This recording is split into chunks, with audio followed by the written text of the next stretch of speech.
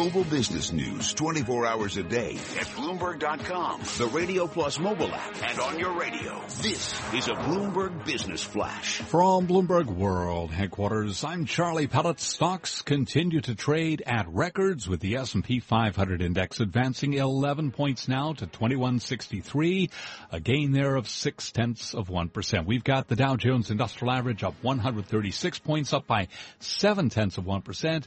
NASDAQ up 27 points to 5,033. That is a gain of 0.6%. Crude oil up at $45.53 a barrel, up 76 cents now. That's a gain of 1.7%. And gold down 10.90 the ounce to 13.32, a drop there of 0.8%. The 10-year down 16.30 seconds. The yield on the 10-year is 1.52%. So again, recapping, U.S. equities are higher. S&P 500 index now up by 0.5%. I'm Charlie Pellet. That's a Bloomberg Business Flash. Thank you, Bert. You're listening to Taking Stock with Pim Fox and Kathleen Hayes on Bloomberg Radio. Agriculture. Well, it uses a lot of chemicals, and Bayer has raised its offer for Monsanto. The shares of Monsanto up about 2.5%. Here to tell us more about this bid, it's worth about $54.7 billion, is Lydia Mulvany. She is Agriculture America's reporter for Bloomberg News and joins us from Chicago. Lydia, thank you very much for being with us. Tell us about this new offer on the part of Bayer for Monsanto. Sure. Just a little bit of history. So Bayer, the German chemical company, made an original offer to buy Monsanto in May for $122 a share.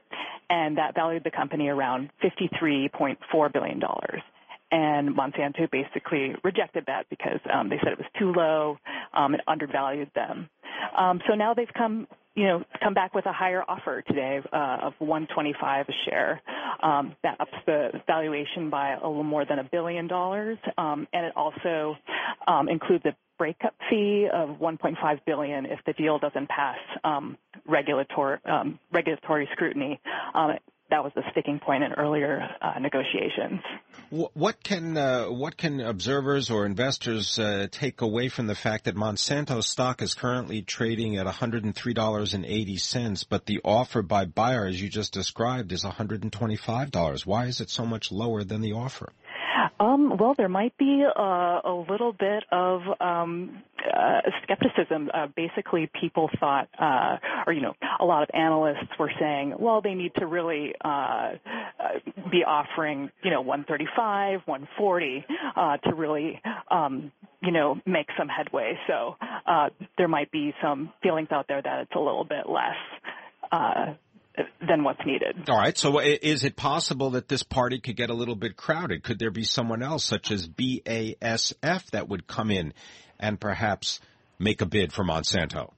Well, people actually think that, Bayer came back with this announcement today because Monsanto has been talking to BASF. Bloomberg News reported yesterday that the two companies have been reviving talks about, combining their agriculture. So BASF has a chemicals unit, and so basically Monsanto is a seed giant. Their biggest business is seeds, and if Monsanto and BASF combined, that would make it the biggest company in both seeds and chemicals. And it seems as though there are a lot of chemical mergers, particularly the merger between Dow Chemical and DuPont. That seems to be progressing. But the takeover, the Syngenta takeover by China National Chemical Corp, that's attracted a lot of regulatory and political scrutiny. Is that going to happen with any bid for Monsanto? The Bayer and Monsanto combination, it's been said that, that might have some difficulty with regulators, and that's why Monsanto wanted the breakup fee in there. They both do seeds, so there's more crossover. But actually, from people I've been talking to today, it sounds like there might be less of that with a BASF combination, as they don't do any seeds. So the only worry there would be Monsanto makes Roundup. That's its main, crop protection product, weed killer. So they would have to look at that, but that's not like a big part. All right. Thank you very much for joining us. Lydia Mulvany, Agriculture America's reporter for Bloomberg News, joining us from Chicago. Let's turn our attention now to politics with Mark Halperin. He is, of course, the host of With All Due Respect, co-managing editor for Bloomberg Politics.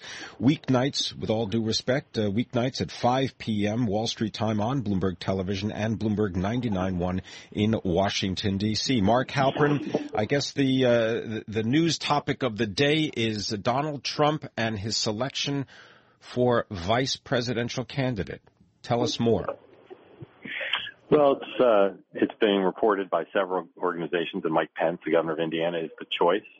We've spoken to a couple of Republicans who have been led to believe by the Trump campaign that it's headed in that direction, and that Trump can be expected to appear side by side with Pence in New York City tomorrow.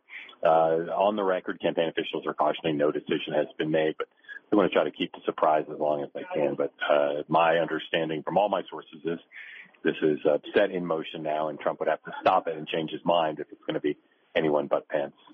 Can you tell our listeners a little bit about Mike Pence? Who is he? What does he bring to the ticket? Nowhere near as well known as the other two believed to be finalists, Newt Gingrich, Chris Christie. This is not a guy who's been on the cover of Time magazine, but he is well known in certain circles that are important to Donald Trump. He's well known on the Capitol Hill. He was, before governor of Indiana, he was a leading member of the House of Representatives, a conservative, social conservative, also kind of an economic populist, voted against the bank bailout and some other big items that a lot of Americans and Republicans in particular have turned on. Very popular with the donor community, the Koch brothers and other leading big donors within the Republican Party. I'm a big fan of Mike Pence, and well known among social conservatives as well. So Mike Pence is kind of an inside pick. People, I think, will find him to be a pleasant man, a conservative, and someone who can maybe build bridges to that part of the electorate that Donald Trump still needs. Mark Halperin, are you already packing your bags for the Republican National Convention in Cleveland? Give us a preview. Well, I'm in Cleveland now. I was in Indianapolis yesterday chasing around Donald Trump and Mike Pence. But this convention is going to be different than ones we've seen. First of all, there's a big fight going on today over the rules and whether there'll be any rules changes. We'll see how that plays out. Could affect future elections, to be sure, but perhaps also this election. And whether the delegates will be unbound, or there'll be at least a debate about the question of whether delegates will be unbound from the results of the primaries and caucuses in their state. The speaker list was released today, and there's some familiar political names on there, some people from other walks of life. But I think the Trump family and the vice presidential pick will probably dominate this convention in a pretty big way. Tell us about Donald Trump announcing the creation of an Israel Advisory Committee. Why is he doing that?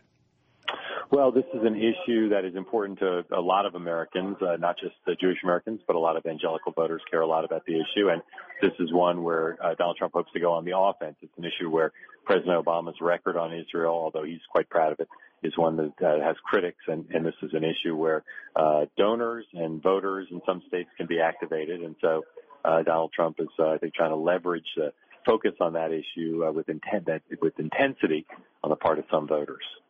Now, at the Republican National Convention, there are going to be many non-politicians speaking, such as Silicon Valley billionaire Peter Thiel, as well as the oil billionaire Harold Hamm, and UFC President Dana White. Tell us about why. What does this tell you about the tone of the convention? We've seen business leaders speak at past conventions, but they take on a special significance because, of course, Trump is a businessman and not a politician. And so we'll hear from these leaders. And obviously, the economy is front and center. These will be validators for Donald Trump to say that he understands how markets work. There's been a lot of debate about Trump's business record. How successful is he? Has he been successful at the expense of others who are less fortunate? and less successful. And I think these speakers are meant to kind of validate Trump's record of success as a businessman. But all of the last 5 presidential nominees for the Republican Party, Mitt Romney, John McCain, George W. Bush, Bob Dole, and George Herbert Walker Bush, they're absent from this convention. What does that also say? Well, that Trump hasn't unified the party, and he's been clear that he thinks he can win without unifying the party. There'll probably be more signs of unity here than disunity, but the absence of those past nominees it says quite a bit. And the fact that 2 Republican presidents aren't going to be here does say quite a bit about Trump's failure to broaden out, keeping his existing supporters and broaden out and bring in certain segments of the country and of the party, including some of the biggest figures in the establishment. Thank you very much for spending time with us. Mark Halperin is the host of With All Due Respect, weeknights at 5 p.m. Wall Street time on Bloomberg Television and on Bloomberg 99.1 in Washington, D.C. You're listening to Taking Stock. I'm Pim Fox. Coming up, we're going to take stock of bank earnings. J.P. Morgan shares higher by more than 2%. We'll be speaking with Fred Cannon. He is the Global Director of Research at KBW. Find out, are bank stocks something you ought to be buying? Also, we'll take a look at Israeli high technology shares. Why are they leading a tech rally? We've got Stephen Schoenfeld, the Chief Investment Officer of Blue Star Indexes. This is Bloomberg.